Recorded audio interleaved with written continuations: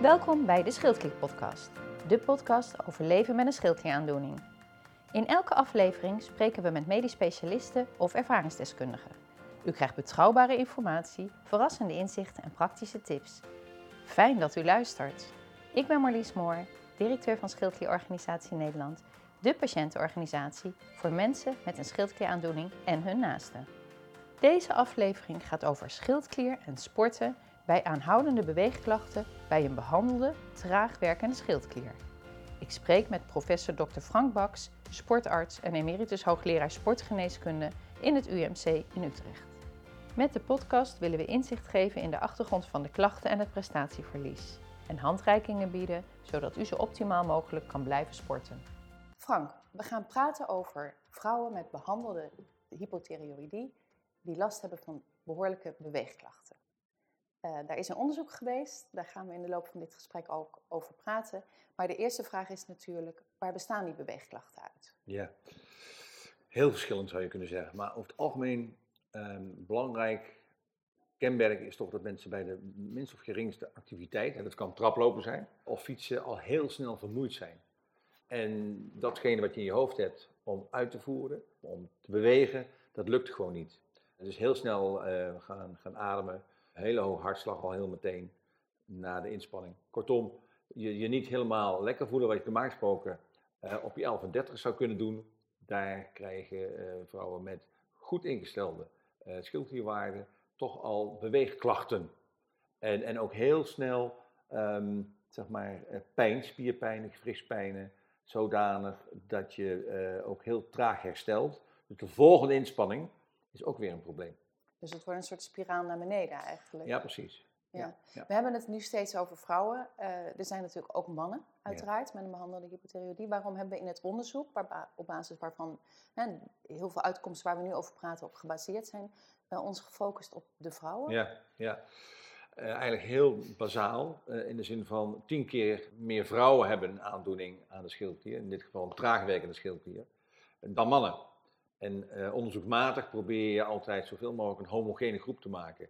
En het verschil tussen man en vrouw, met betrekking tot alle hormonen en dergelijke, die kennen we eigenlijk nog helemaal niet voldoende. Maar we hebben toch wel gemeend in het onderzoek te zeggen van dat 1/10 helaas, dat moeten we eraf halen. Maar daarom blijft het wel interessant om later nog eens een keer dat te onderzoeken. Ja, we hebben meteen ook een mooi nieuw onderwerp voor onderzoek in de toekomst. Ja. Hoe dat effect op de mannen is. Even terug, je bent een vrouw met hypothyreoïdie, je bent behandeld, je bent goed ingesteld. Hoe kan je dan beweegklachten krijgen? Hoe ontstaan die? Ja, eigenlijk in de keten hart, longen, spieren, daar werkt het. Je hebt je spieren nodig om een activiteit te ontwikkelen. Mm-hmm. En dan moet eerst je hart goed werken. En vervolgens moeten je longen ook goed functioneren. En via je stofwisseling moeten je spieren voldoende zuurstof krijgen. En in het hele systeem zijn er meerdere radertjes die niet optimaal functioneren. En bij de een is het veel meer het hart. En bij de ander is veel meer de longen. En weer bij een ander zijn het de spieren. Dus ergens in die trits zit een aantal vertragende elementen, waardoor jij niet optimaal kunt functioneren met je spieren. Maar dat komt vanuit die schildklieraandoening? Ja, de primaire aandoening is de schildklier die niet goed functioneert. Stel, ik heb behandelde hypothyreoïdie, ik ervaar echt beweegklachten, ik voel me echt niet zo fit. Waar begin ik dan? Dan ga ik naar mijn huisarts en dan? Ja, ik denk als je inderdaad je niet helemaal lekker voelt, dan is de porte-entrée, de eerste persoon is de huisarts. Huisartsen die het verhaal goed aanhoren, die zouden ook onder andere in het rijtje van mogelijkheden, het kan ook een bloedarmoede zijn, ook moeten denken van is het niet de schildklier. En je ziet tegenwoordig steeds meer huisartsen die ook standaard schildklierwaarden bepalen. En als dat niet optimaal is, dan wordt in eerste instantie gekeken van kan ik dat normaliseren met medicatie. Met Tirax en andere middelen die daarvoor mogelijk zijn.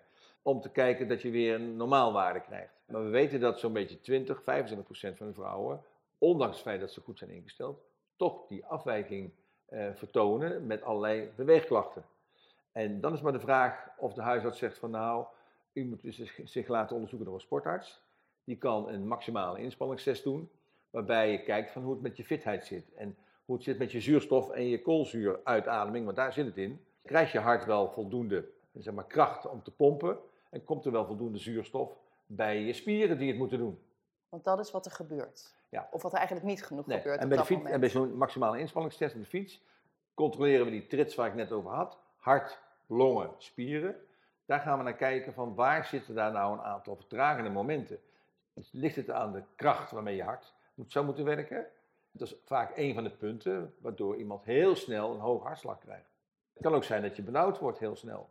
En daardoor sneller moet gaan ademen, wat ook niet gunstig is in dit geval. En het kan zijn dat er minder zuurstof via je bloed bij je spieren komt. Dat kunnen we allemaal toch redelijk analyseren bij een inspanningstest. En op die manier een hartslagplafond duiden, waardoor je zegt van ja, eigenlijk moet je niet meer over die 110 hartslagen per minuut gaan. En dat kun je bijvoorbeeld met een Fitbit, of met een ander horloge wat het aangeeft, kun je dat voor jezelf monitoren. Ja. Zodat je niet iedere keer eroverheen gaat en dus klachten gaat oproepen. Ja, je ziet ook in menige sportschool wel zo'n hartslagmeter die je kunt gebruiken als je niet zo'n horloge hebt. Om echt te kijken wat er maar gebeurt. In het dagelijks leven, want dat is ook inderdaad mogelijk, maar in het dagelijks leven, als jij gewoon een trap moet lopen of iets anders moet doen, dan zou je middels zo'n polshorloge, zou je wel een soort feedback krijgen van hé, wacht eens eventjes, nu ga ik er al overheen. Ja, dat is nog niet iets wat de zorgverzekeraar vergoedt, hè? Nee. Er zijn wel een paar projectjes, er is wel interesse voor bij de zorgverzekeraar, maar het is nog niet vergoed, nee. Want het zou heel goed in de hele leefstijlinterventie, hè? Zou het een rol kunnen spelen. En hoe zorg je dan toch dat je elke keer iets betere conditie opbouwt? Nou, we weten dus dat als jij die grens die we dus met zo'n maximale inspanningstest kunnen bepalen, als je daar iedere keer onder blijft, dan duw je als het ware die grens heel geleidelijk aan op. Dus dan wordt je conditie eigenlijk, hoe gek het ook klinkt, wordt beter. Dus met een laag intensieve inspanning toch weer die grens opduwen. Bijvoorbeeld met wandelen, zou dat dan ook kunnen? Jazeker. Ja. En daarom zien wij liever bij wandelen ook dat iemand, nogmaals gestuurd door zo'n polshorloge bijvoorbeeld, dat iemand liever 6 keer 5 minuten loopt, met tussenpauze, dan 1 keer 30 minuten. Ja, dat begrijp ik. Want iedere keer een beetje even eerst herstellen, zorg dat je hartslag weer zakt en dan weer doorgaan. Dat is veel verstandiger dan 1 keer alles proberen af te wikkelen. Ja. En er niet vooruitkomen naar degene met wie jij aan het wandelen bent of wat dan ook. Ja, dus jij zegt ook praat over je aandoening. Absoluut. Vertel waarom, leg het uit, waardoor ook die ander je kan helpen om de goede en beslissing op dat moment te nemen. En nogmaals, wat ik net al zei, zelf aan het stuur zitten, zelf bepalen het snelheid. En niet je laten dwingen, als het ware, om het tempo van de ander aan te houden. Ja. We hadden het net over zo'n inspanningstest, een huisarts. Kijk, als iemand dit nu herkent, wat kan zij op dit moment doen? Kan ze een huisarts vragen om een doorverwijzing naar zo'n sportarts? Ja, en wordt dat vergoed ook? Terechte vragen. Sportgeneeskunde zit sinds een aantal jaren in het basispakket. Dus als er een medische reden is, een indicatie is, dan kan de huisarts doorverwijzen naar de tweede lijn, waar doorgaans een sportarts in werkt. Er zijn ook wel zelfstandige behandelklinieken waar je naartoe kunt. Maar in ieder geval, als medisch specialist kan een huisarts naar je verwijzen. En dan zit het in het basispakket. Doe je het meer preventief, omdat je wil weten van hoe zit je in elkaar. Dan is het afhankelijk van de aanvullende polis of je dat vergoed krijgt. Ja, maar goed, als jij een schildklierpatiënt bent en met behandelde hypothyreoïdie en je hebt echt beweegklachten, lijkt het me heel duidelijk dat je een indicatie hebt voor de huisarts om je door te verwijzen en dus een vergoeding te krijgen. Ja, dat valt het onder basisvoorwaarden. Ja, dus dat is heel belangrijk. En dan is eigenlijk de volgende stap op basis van die inspanningstest te bepalen wat je optimale hartslag is. Zijn er nog andere adviezen die je... Als je weer wil gaan bewegen, dan vind ik het altijd heel verstandig als je dat onder goede begeleiding doet. De term fitnesscentrum viel er straks al. Dat was vroeger niet zo'n aantrekkelijke situatie, want dat werd altijd geassocieerd met mensen met klimmende pakjes en met brede schouders en dergelijke. Tegenwoordig zie je gelukkig steeds vaker dat er uren zijn voor 60-plussers, zeg maar, waarbij je gezellig met elkaar op een rustige manier, onder goede begeleiding. De Milon-cirkel. Ja, precies. Ja. En dus dat je onder goede begeleiding, en als je vragen hebt, die kunt stellen aan de fysiotherapeut die rondloopt. Ja. En dus niet te ver gaat. En apparaten die je ook zodanig kunt instellen, die zeggen van laag intensief beginnen. Ja. Gedoseerd en dan geleidelijk aan uitbreiden. Maar gebruik daar wel goede begeleiders, fysiotherapeuten of fitnessinstructeurs voor. Wat gebeurt er nou precies als die schildklier dus te traag werkt? Ik vind het heel interessant en jij kan dat zo goed uitleggen. Wat gebeurt er in dat lijf waardoor die spieren niet doen wat jij wil? Ja, er zijn dus meerdere radertjes die zeg maar, allereerst, er is te weinig, normaal gesproken, te weinig productie van hormonen vanuit je hoofd naar je schildklier. Maar als ik daar het mechanisme eventjes passeer, in de zin van dat het wordt aangevuld middels medicatie, dan is de hele stofwisseling met meerdere schakeltjes, daar zitten momenten in waardoor uiteindelijk aan het eindstation in die spier er te weinig bloed en te weinig zuurstof komt.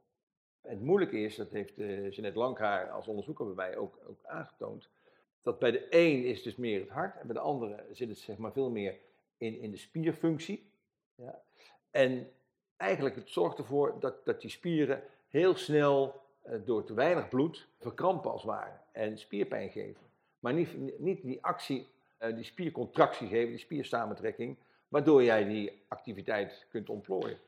Ja, want ik weet niet heel erg veel hoor, over het menselijk lichaam wat dat betreft. Maar spieren, je hebt spieren die je helpen om kracht en om in één keer een enorme krachtinspanning te doen. En je hebt voor de duursport spieren. Hoe zit We onderscheiden witte en rode spiervezels. En witte spiervezels, die worden naarmate je ouder wordt sowieso minder qua verhouding tot de rode spiervezels. En rode spiervezels zijn degene waardoor je zeg maar een tijd lang de duurinspanning kunt volhouden. Maar wil je snel naar een bushalte lopen, bij wijze van spreken, of snel doen, dan heb je met name je witte spiervezels nodig. Dus naarmate de aandoening langer bestaat, zie je een versnelde afname van de witte spiervezels, die dus snelle activiteiten moeten ontplooien. Dus ook alweer een reden om iets langzaam te doen. Maar in je hoofd wil je iets snel doen. Ja. Dus ik zeg ook altijd tegen mensen, je hoofd wil meer dan wat je lijf en je spieren aankunnen. En die spieren en die huid die er eromheen zit, die moet ook zeg maar flexibel kunnen zijn. Met andere woorden, kunnen zweten. Een hele hoop vrouwen met een traagwerkende schildklier kunnen hun warmte niet kwijt. Dus de temperatuurhuishouding is ook gestoord. Die kunnen niet transpireren. Die kunnen hun warmte niet kwijt. Dus als je dan gaat inspannen, ja, dan gaat je zeg maar temperatuur, je lichaamstemperatuur gaat omhoog, maar je kunt die warmte niet kwijt. Ja. Dat zie je vaker bij mensen die zeg maar minder goed getraind zijn. En dus daardoor weer minder gaan bewegen, meer gaan zitten. Nou, allemaal factoren, dikker worden, zwaarder worden. Dus dan zit je weer in die negatieve spiraal waar we al over spraken, waardoor het bewegen nog moeilijker wordt. Ja, het is echt heel moeilijk voor een patiënt om, als je eenmaal in die negatieve spiraal zit, om daar uit te komen. Ja. Nou, daar heb je eigenlijk hulp bij nodig. Want vervolgens ben je bewust dat het minder wordt. Krijg je ook allerlei mentale processen die daarbij een rol gaan spelen. Dus een soort beweegangst eigenlijk ook die erbij komt. En op die manier zak je steeds verder weg. En ga je steeds meer zitten en dikker worden en dergelijke dingen meer. En dat moeten we juist tegengaan. Ja. Want we hebben het natuurlijk gehad over die hartslag en dat in de gaten houden. Maar bijvoorbeeld behoefte aan rust na inspanning, is die ook anders? Zeker. Als je tot die categorie hoort met die traagwerkende schildklier en dat je heel snel vermoeid bent, dan hoort daar ook een traag herstel bij. Dus normaal gesproken zou je kunnen zeggen, iedereen heeft eigenlijk wel een dag extra rust nodig na een flinke inspanning. Dus dan praat je over 3 keer in de week, met altijd een dag ertussen om te herstellen. Of een hersteltraining doen en het kan ook rustig fietsen zijn. Wat ik zie bij vrouwen met een schildklier die niet optimaal functioneert, is dat ze niet voldoende hebben aan 1 hersteldag, maar soms een week nodig hebben om te herstellen van een flinke inspanning. En dus het herstel is heel duidelijk vertraagd. Dus het duurt ook veel langer voordat je weer in staat bent om je conditie op te bouwen. Maar je hoofd zou wel willen dat je het morgen weer zou kunnen. Ja. Dus die discrepantie, dat verschil, dat onderkennen dat je veel sneller langer moet herstellen, dat element, dat moet ook bij je doordringen en dan moet je naar handelen. Ja. En dat valt niet mee. Nee. Dus jij zegt goede begeleiding. Eigenlijk zeg je vooral praten over. Vertel wat er met je aan de hand is. Vertel wat dat betekent bij inspanning. En eigenlijk al van je algemene dingen als een trap lopen overdag tot echt sporten. Want je kan ook niet mee als je bijvoorbeeld een hardloopclub hebt of zo. Dat hou je bijna niet vol. Nee. Dat is ook heel frustrerend. Ja. Dat je zou willen, ook vanwege het sociale aspect daarna, dat je niet meer mee kunt. Ja. Maar toch herkennen en erkennen en ervoor uitkomen is een hele belangrijke voorwaarde om ermee om te leren gaan. Ja. Even nog een hele andere vraag. Spierpijnen. Daar moet ik nog even aan denken. Dat is ook iets wat we horen mensen ontzettende spierpijn hebben. Veel meer en heftiger dan je zou mogen verwachten van de inspanning die eraan vooraf gegaan is. Ja. Hoe kijk je daarnaar? Spierpijn zal iedereen wel in een bepaalde mate herkennen. Zeker na een vakantie, dan is het zo dat iedereen wel, en je gaat weer opnieuw sporten, een bepaalde spierpijn hebben. Dat noemen we fysiologische spierpijn. Ja, even weer wennen aan het gebruik. Ja, daarom. Van... En dan is meestal na een weekje weer is dat weg. Maar deze patiëntengroep, deze mensen die hebben nog veel meer last. Dus intensiever. En het duurt ook langer voordat het weg is. En dan is altijd de vraag van hoe krijg ik nou, moet ik nog iets extra's doen, extra rekken, meer vocht nemen. Wat kan ik eraan doen? Daar hebben we eigenlijk geen optimale remedie voor. We weten wel dat warmte vaak wel een factor is waardoor die spier wat meer relaxeert. Een warme douche of een warm bad kan Zeker. iets helpen. Ja. Maar voldoende drinken is natuurlijk een hele belangrijke factor, want dat kan een rol spelen bij spierpijn en spierkrampen. Maar ook dat is nog eigenlijk een onderschat element waar we nog veel meer van af zouden moeten weten. Je geeft aan dat veel drinken goed is bij heftige spierpijnen. Waar is dat precies voor?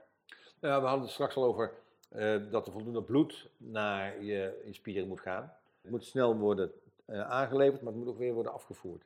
En als je bloed dikker wordt omdat je te weinig vocht hebt, dan is het ook weer een factor waardoor er minder zuurstof getransporteerd wordt naar je spieren. Dus er moet voldoende vocht zijn in het hele traject om je spieren toch te voeden van de nodige energie. Je noemt nu even gewrichtspijn. Dat is inderdaad een herkenbare klacht. Waar komen die vandaan? Dat is iets anders dan spierpijn. Ja, nou, het kan rechtstreeks te maken hebben met kraakbeen, wat beïnvloed wordt. Dat weten we eigenlijk helemaal niet. De meest logische verklaring is dat je spieren op een gegeven moment steeds minder sterk worden. En spieren zijn schokdempers, die nemen in feite krachten weg. En als je spieren niet goed werken, dan komt de druk rechtstreeks op je kraakbeen.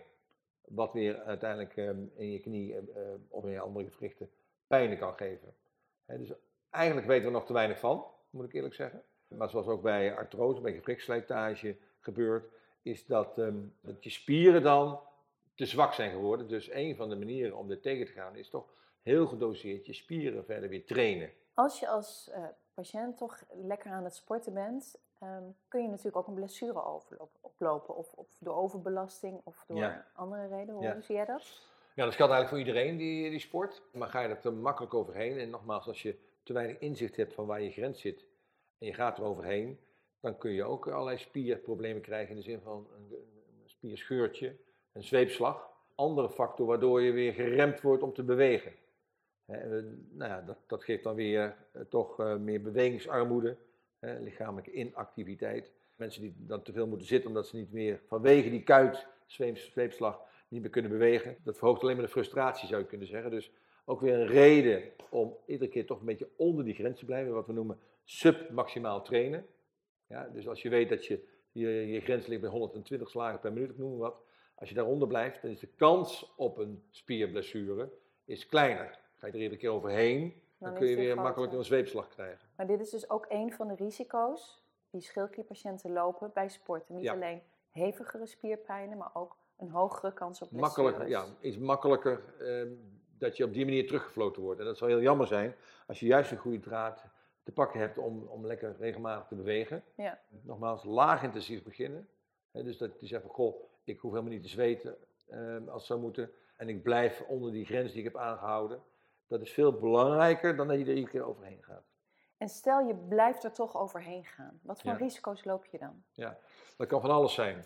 Dat kunnen inderdaad gewrichtsklachten zijn, dat kunnen spierklachten zijn die heviger worden en nog langer aanhouden. Maar ja, ook hierbij kan het ook zijn dat je zeg maar meer hartkloppingen krijgt, om maar even wat te noemen, omdat je er een keer overheen gaat. Benauwdheidsklachten die toenemen. Dus al je orgaansystemen kunnen in principe gaan protesteren. Zijn er nog tips die jij onze patiënten zou kunnen geven? Je hebt al een heleboel verteld over wat er gebeurt als je beweegt. En hoe het verlengde van je goede vraag over die wit- en rode spiervezels en duurinspanning. De bewegingsvormen die over het algemeen het gunstigste zijn dus laagintensieve inspanningen die een tijdje zou kunnen volhouden. En dan heb je het dus over, maar ook zou kunnen rusten op het moment dat het nodig is. Dan praat je over zwemmen, dan praat je over fietsen, dan praat je over wandelen. Maar zwaardere inspanningen met veel intervalwerk, dat vraagt veel meer van je spieren in dit geval. Dus daar moet je zeker niet mee beginnen. Dat werkt alleen maar frustratie in de hand. Dat je dan merkt van ja, dat kan ik ook alweer niet. Hè? Dus al met al rustig beginnen, liefst onder begeleiding, zodat je geholpen wordt. Toch gebruik maken van toch de monitoring mogelijkheden van een polshorloge wat de hartslag aangeeft. Want hartslag is toch een hele duidelijk indicator, zou je kunnen zeggen. Een manier om in de hand te houden. En te merken, want dat heeft ons onderzoek ook opgeleverd, dat als je maar er voldoende lang onder blijft en regelmatig even rust, dat je hem dan opduwt en je geleidelijk aan steeds meer gaat merken dat je meer kunt. En er zijn genoeg voorbeelden van vrouwen die in het begin niet eens 300 meter konden wandelen. En die dan heel geleidelijk aan in de loop van een jaar, want het is niet een kwestie van een knop omdraaien, nee, heel geleidelijk aan gaat het lichaam merken dat je meer kunt. En die op een gegeven moment wel 5 kilometer zouden kunnen lopen. Ja, ja wij doen mee aan het Zonsommetje. Hè? Dat is een app waarmee je kan scherp. wandelen, zo'n 20 minuten. En uiteraard is dat niet dagelijks voor de meeste patiënten mogelijk om te doen. Maar je ziet dat dat toch ook wel heel veel gebruikt wordt. Ja, heel goed. En als we dan kijken nu naar dat sporten. Je hebt al een beetje verteld dus hoe het helemaal uitwerkt. En waarom uiteindelijk die spieren daar moeite mee krijgen. Als we dan kijken naar kracht- en duurtraining. Wat is daar exact het verschil van? Je hebt het al een klein beetje uitgelegd, maar ook wat kan men het beste doen op zo'n moment? Nou, we weten ook bij heel veel andere aandoeningen dat de combinatie duurtraining en krachttraining het meeste effect heeft. Maar dat moet wel heel gedoseerd gebeuren dus in dit geval. Dus die krachttraining, en dan denken mensen meteen aan met gewicht te werken. Nee, je eigen lichaamsgewicht kan in principe ook een bijdrage leveren. En een soort krachttraining oproepen. Ook dat moet gedoseerd gebeuren. Het liefst onder goede begeleiding van een fysiotherapeut of een fitnessinstructeur. Maar die combinatie, dus dat je wel je spieren prikkelt, zowel de kleine hoeveelheid witte spiervezels die je nog hebt, als de rode spiervezels, dat is wel belangrijk. Zijn er andere adviezen, bijvoorbeeld qua voeding, die je zou kunnen geven voor deze groep? Ik weet dat mensen daar heel veel naar zoeken. Zo van, kan ik toch niet iets nemen waardoor ik meer energie krijg, waardoor ik minder klachten krijg. Nou, magnesium wordt heel vaak genoemd, want er zit wel een verband tussen magnesium en spieren. Maar het is zeker niet zo dat je dan met magnesium alle spierkrampen tegenhoudt en spierpijnen tegenhoudt of gewrichtspijnen. Er is nooit echt goed wetenschappelijk onderzoek gedaan naar de waarde, het effect van magnesium bijvoorbeeld. Maar magnesium, zink, calcium kunnen wel een bijdrage leveren. Sommige mensen zijn er gevoelig voor. Dus het is te proberen waard, zou ik zeggen. Maar er is geen superdieet, om maar eens aan te geven, of bepaalde mineralen die je extra moet nemen. Dat is echt even zoeken. Voor de een kan het misschien wel wat doen en voor de ander niet. Nee, maar het is niet evidence-based. Nee, helaas. Helaas. Daar moeten we nog veel meer onderzoek naar doen. Om te kijken van wat zou nou het beste recept zijn. Ja, en je noemt al even van ze slikken van supplementen. Maar ook in de dagelijkse voeding zijn er bepaalde, bijvoorbeeld eiwitten die Dan raak je wel een belangrijk punt. Ook daar zit weer gewoon de normale degeneratie in. Het feit dat we minder worden naarmate we ouder worden. En we zien wel vaak dat zeg maar, de hoeveelheid eiwitten te weinig is in de voeding.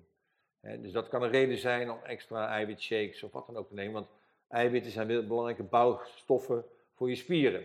Ja. We zeiden net al, die spieren zijn weer zo belangrijk om het vol te houden, een bepaalde inspanning, en om je gewrichten, je kraakbeen te beschermen. En zo'n eiwitshake, dan denk ik meteen aan hele professionele sporters. Maar je zegt dat het eigenlijk kan ook helpen bij gewoon je dagelijkse beweging. Ja, absoluut. Ja, om die spieropbouw te helpen. Ja. Een andere vraag die wij ook wel horen is dus van ervaren sporters die echt zo'n terugval hebben. Hè? Ook nu met een behandelde hypothyreïdie. Ja. En dan vragen ze ook wel van, kan ik weer terugkomen op het niveau waarop ik ooit stond? Ja, logisch.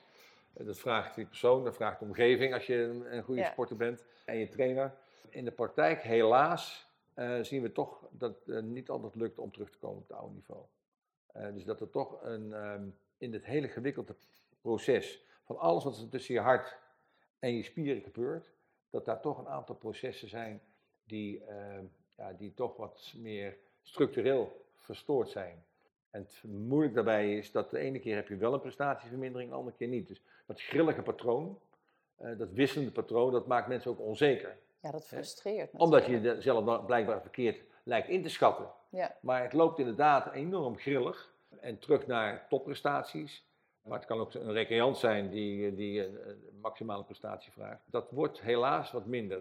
het aantal mensen die de top niet meer bereiken, die is groter dan degene die er wel in slagen en wel weer terugkomen wat dat betreft. Maar dat heeft alles te maken met de complexiteit en ook het feit dat er misschien wel toch ook nog andere aandoeningen bij zijn gekomen in de loop van de jaren. Maar goed, alleen een schildklier die niet goed werkt, in dit geval een te traag werkende schildklier, heeft dus een enorme gevolgen voor je hele lijf en voor je hele kwaliteit van leven. Nou, daar heb ik me als arts, toen ik er aan begon, en nogmaals, er is altijd een ervaringsdeskundige die dan ook een onderzoek doet, is wat dat betreft heel nuttig om te doen beseffen dat het een enorm belangrijk endocrine orgaan is. Hè, een orgaan wat zeg maar, in het hele hormoonsysteem een belangrijke rol speelt.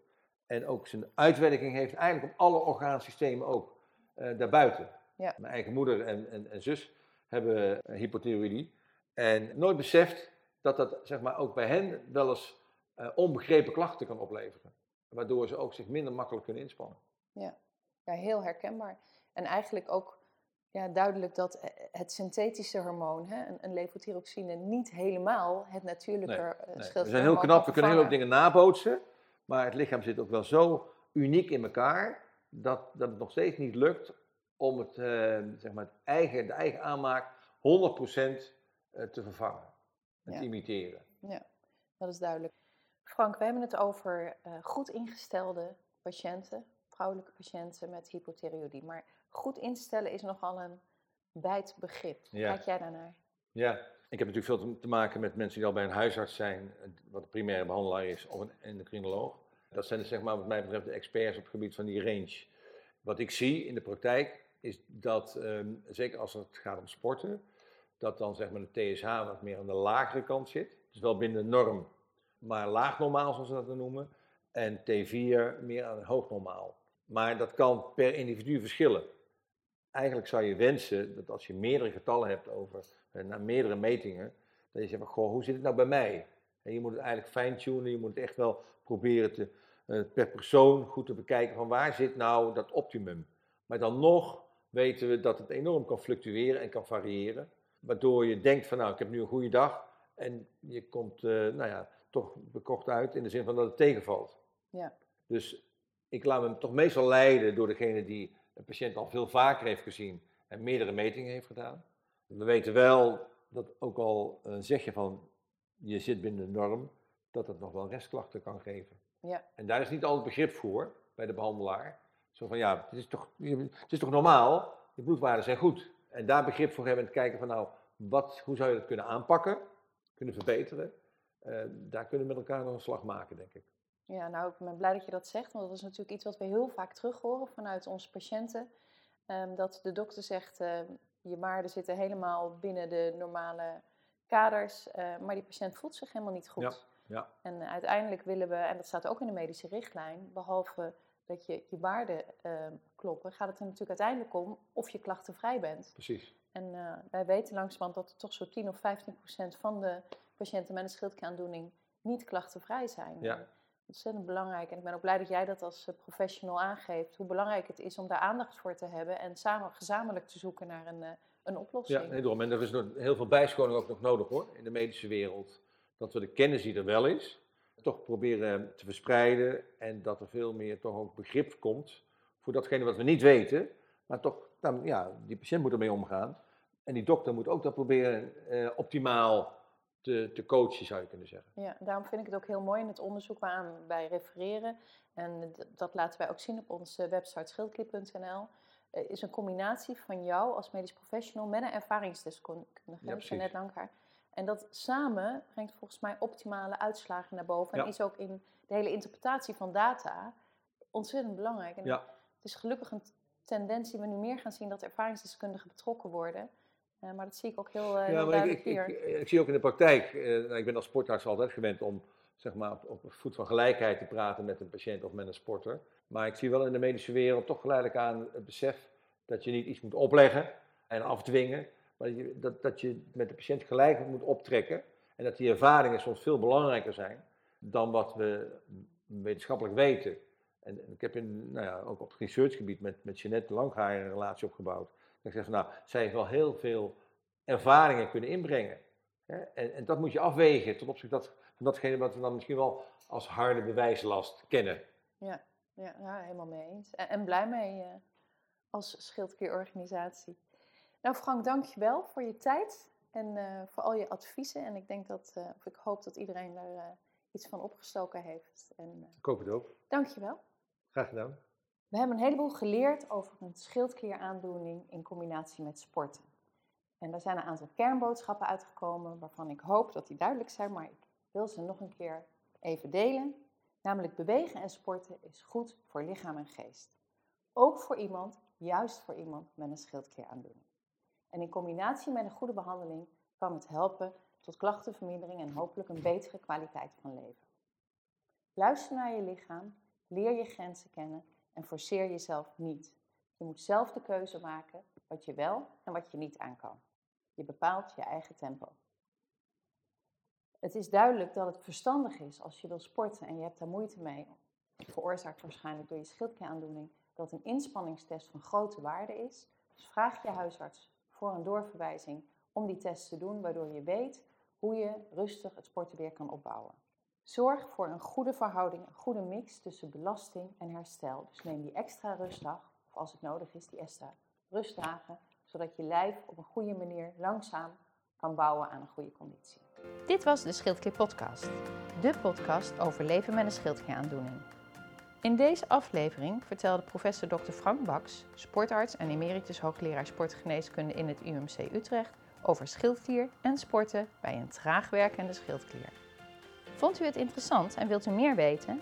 Voor meer informatie verwijs ik u graag naar de website van Schildklierorganisatie Nederland, www.schildklier.nl. Op ons YouTube-kanaal vindt u webinars en ervaringsverhalen. Wilt u reageren of heeft u een thema dat u graag hoort? Laat het ons weten via www.schildklier.nl. Tot de volgende keer!